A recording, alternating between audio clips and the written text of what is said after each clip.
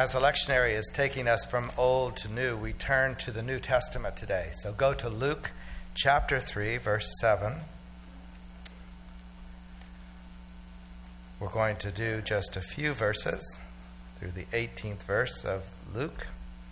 Matthew, Mark, Luke, the wonderful physician who did his autopsies, his very detailed report as he went around.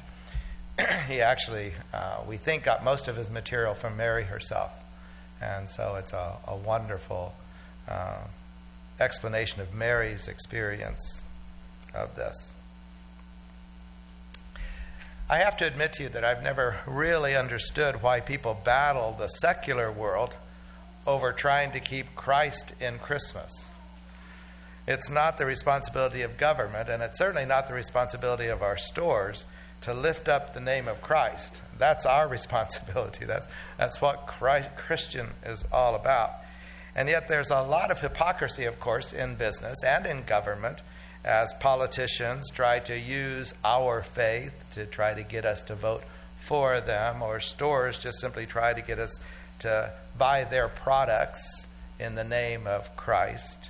But that is simply their appropriation of our faith. It's not who we are.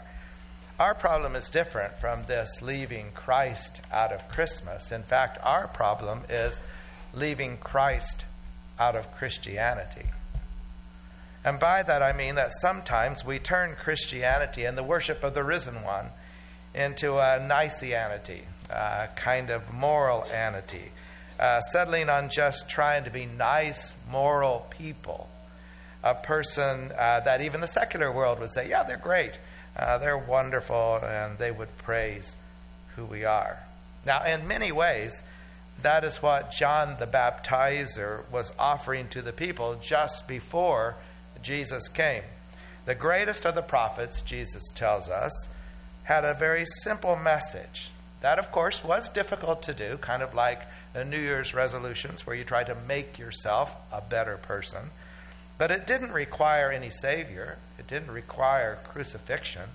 It didn't require resurrection or surrender or obedience or discipleship to the one God was sending, the one who came at Christmas.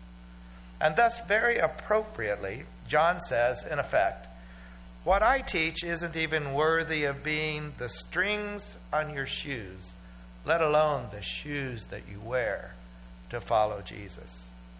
So we want to go to that moment in the Advent season where, in fact, John the Baptizer is preparing the people for the coming of the Messiah, the Anointed One, the Son of God. Today is the third Sunday of Advent. Christmas now is only over a little week or so away. So let's prepare ourselves for this moment.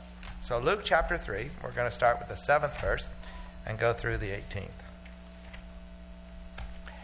John said to the crowds coming out to be baptized by him, "You brood of vipers, who warned you to flee from this coming wrath? Produce fruit in keeping with repentance, and do not begin to say to yourself, 'We have Abraham as our father.' For I tell you that out of these stones God could raise up children for Abraham. The axe is already at the root of the trees, and every tree that does not produce good fruit will be cut down and thrown into the fire. What should we do then?" the crowd asked. John answered, "Anyone who has 2 shirts should share with the one who has none, and anyone who has food should do the same." Even tax collectors came to be baptized. "Teacher," they asked, "what should we do?" "Don't collect any more than you are required to," he told them. Then some soldiers asked him, "And what should we do?" He replied, "Don't extort money, and don't accuse people falsely. Be content with your pay." The people were waiting expectantly and were all wondering in their hearts if John might possibly be the Messiah. John answered them all, "I baptize you with water, but one who is more powerful than I will come, the straps of whose sandals I am not worthy to untie. He will baptize you with the Holy Spirit and fire." His winnowing fork is in his hand to clear his threshing floor and to gather the wheat into his barn, but he will burn up the chaff with unquenchable fire. And with many other words, John exhorted the people and proclaimed the good news to them. Now keep that open before you. Let's pray. Father, we recognize that it's easy for us to dilute our faith. Our world wants us to, in a whole host of ways. They want us to not be followers of Christ, but followers of them and their way and their goals and their dreams. Help us. Help us recognize why Jesus came and the transforming power that he offers to us. Help each one of us to not just be practicing a religion, but to be indeed transforming new birth relationship with you. We're open before you now. Speak to each of us very personally. In Jesus' name, amen. Both in the New Testament and throughout the life of the church in these 2,000 years since Jesus was born, we tend to err in the Christian faith in one of two ways. We either define our Christian faith by our works, and we become Christians who are only kind and just and righteous. Or, on the other extreme, we define our Christian faith by God and his truth, by our theological tenets, our mental constructs.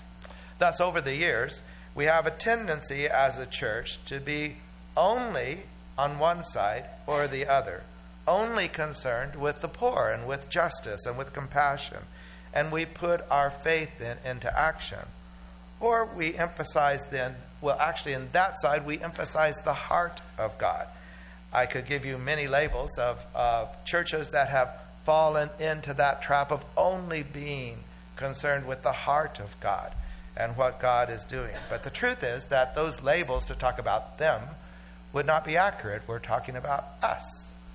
We have a tendency, as do all Christians, to err in one side or the other. And so we have a tendency to only care about the heart of God.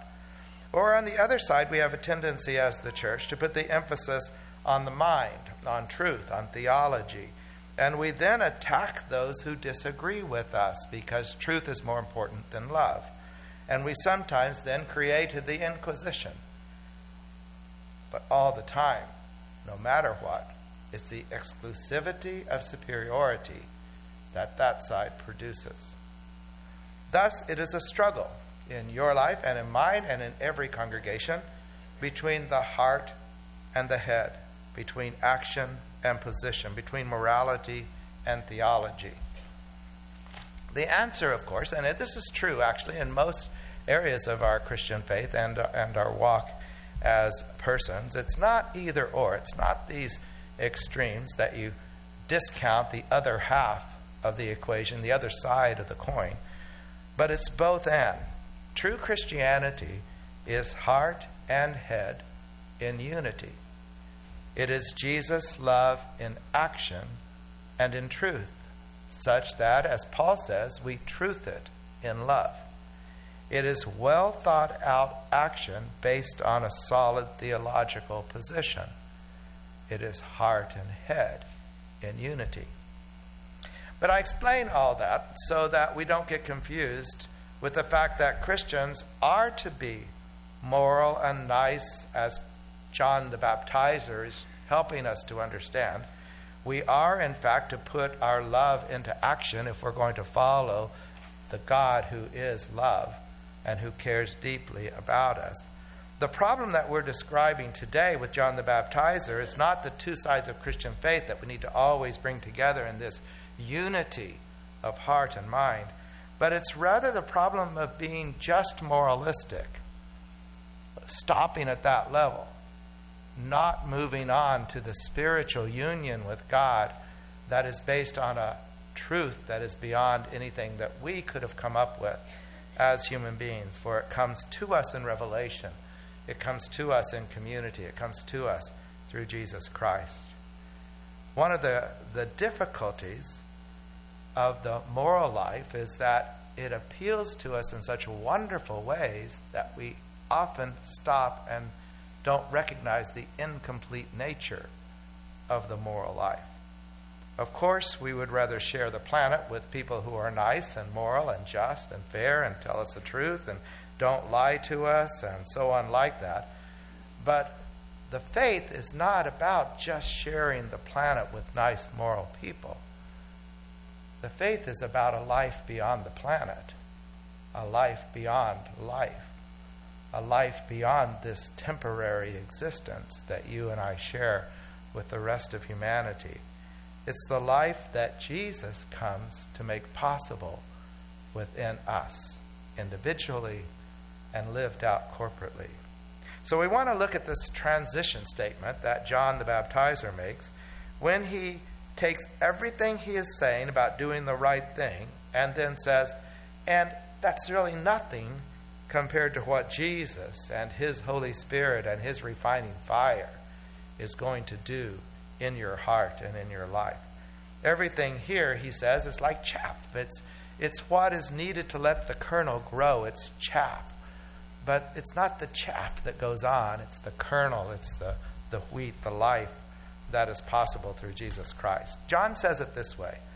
I baptize you with water, he says, but one who is more powerful than I will come, the straps of whose sandals I'm not worthy to untie. He will baptize you with the Holy Spirit and fire. Now think of the context of that sentence within the teachings of John the Baptizer.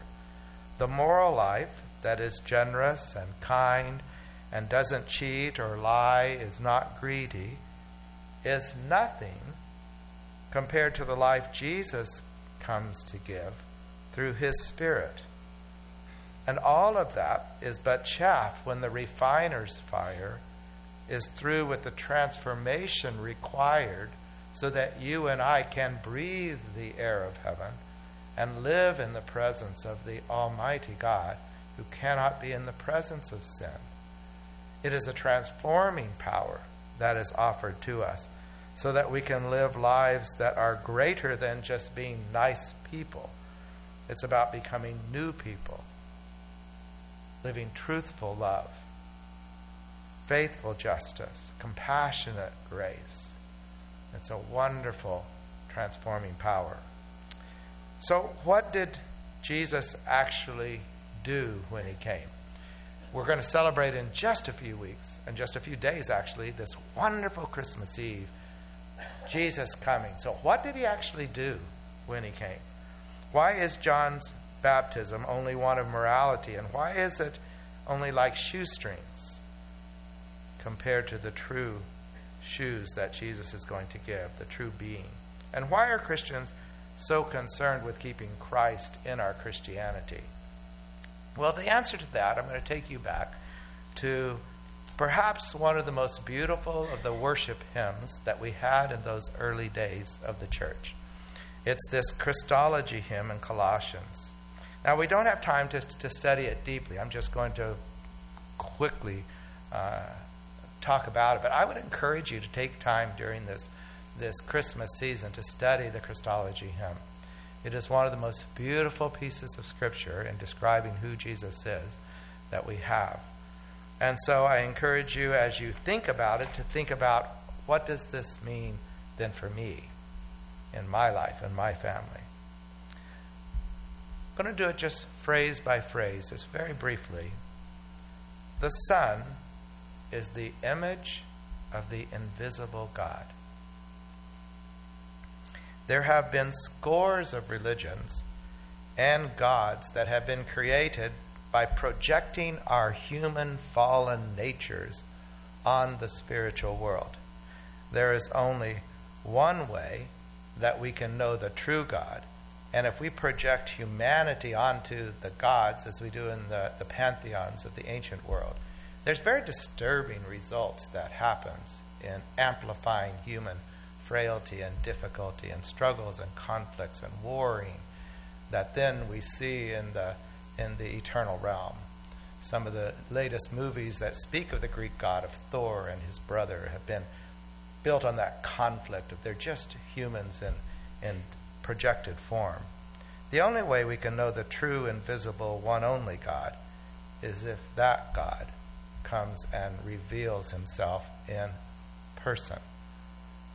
Jesus comes so that we might know who God really is, how he really thinks and feels, what he really does when conflict comes, and the power that love is over the sin of this world. For in him, the hymn goes on to say, for in him all things were created, things in heaven and on earth, visible and invisible, including all human rulers and kings and powers and authorities. Now, the implication of this is so vast, I doubt if we could ever actually explore the depth that everything exists, not only in its created form, but its sustained form because of Jesus Christ. That's a profound statement that changes our whole relationship to everything if it's a creation of our Savior. But simply put, it is this truth. Nothing exists without Jesus bringing it into being and keeping it in existence, sustaining it, as the Scripture says. Nothing. It's all chaff. It's all the refiner's fire which goes through, and only that kernel of life will continue when the refiner's fire is done. We will be new creatures, set for a new heaven and a new earth, as we allow God to rebirth who we are. And the hymn goes on to say, and he is the head of the body, the church. He is the beginning and the firstborn from among the dead. Now this gets to the very heart of the human experience, the heart of the matter of our faith. Death is the greatest nemesis. Our unrelenting mortality cannot be avoided. It doesn't matter how kind or moral or good we are all going to die. Without Christ, death wins. But Jesus is not only the head of the church, the source and life now, but he's the firstborn from among the dead, the resurrected one, the one who defeated death itself and proclaimed forever that death is not the end, and that it's only the beginning of real life, eternal life, Ionian life, the life that God lives. It's only the beginning of existence. And this is kindergarten, as Paul says, and we are going to be ready for that new life. Meditate on that truth the next time you face your own mortality or the mortality of a loved one. Our family went through a very difficult time over the last month where our youngest son was diagnosed with something on his liver. And we had to, of course, go to God in prayer and ask for God to be there. It ended up not being life-threatening. But the experience that we all have in those moments is one of, in fact, trusting in God with those we love, that this is not the end, whatever the outcome of that diagnosis or experience might be. We are forever with God, for we are beloved of God. We are born into his family, and we belong with him. Death does not win because Jesus came at Christmas. Jesus came to bring peace, and he comes to bring reconciliation in this warring and broken world. There is no doubt in anybody's mind that this world is broken. It is broken. The only question that is asked is what or who can fix it? We often place that expectation on presidents, that we expect if we could just elect the right one, then peace on earth would come. Or we place it on scientists, if they could simply discover how to stop this dying experience, then they could save us. Or we place it on psychologists, thinking that if they could heal the human heart, if they could change this self-centered, narcissistic self-absorption that so causes us to find it difficult to love, and where we separate out and want to kill them or keep them away. But the truth is that none of these human beings, no matter how intelligent, thoughtful, charismatic they are, none of them can change the human heart. None of them can change human society.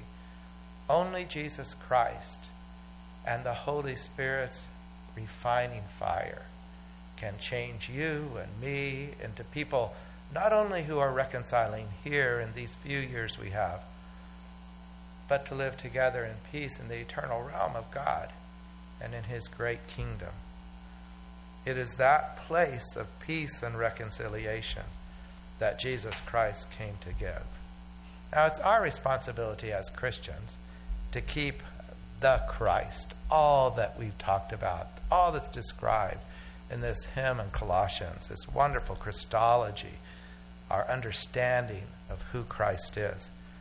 It's our responsibility not only to keep it in Christmas, that we celebrate Christ in our Christmas, but in our Christianity, that we not allow our Christianity to be diluted in some kind of form or to become just a religion that we practice, but rather it become the true place where God is at work in His transforming power in His life.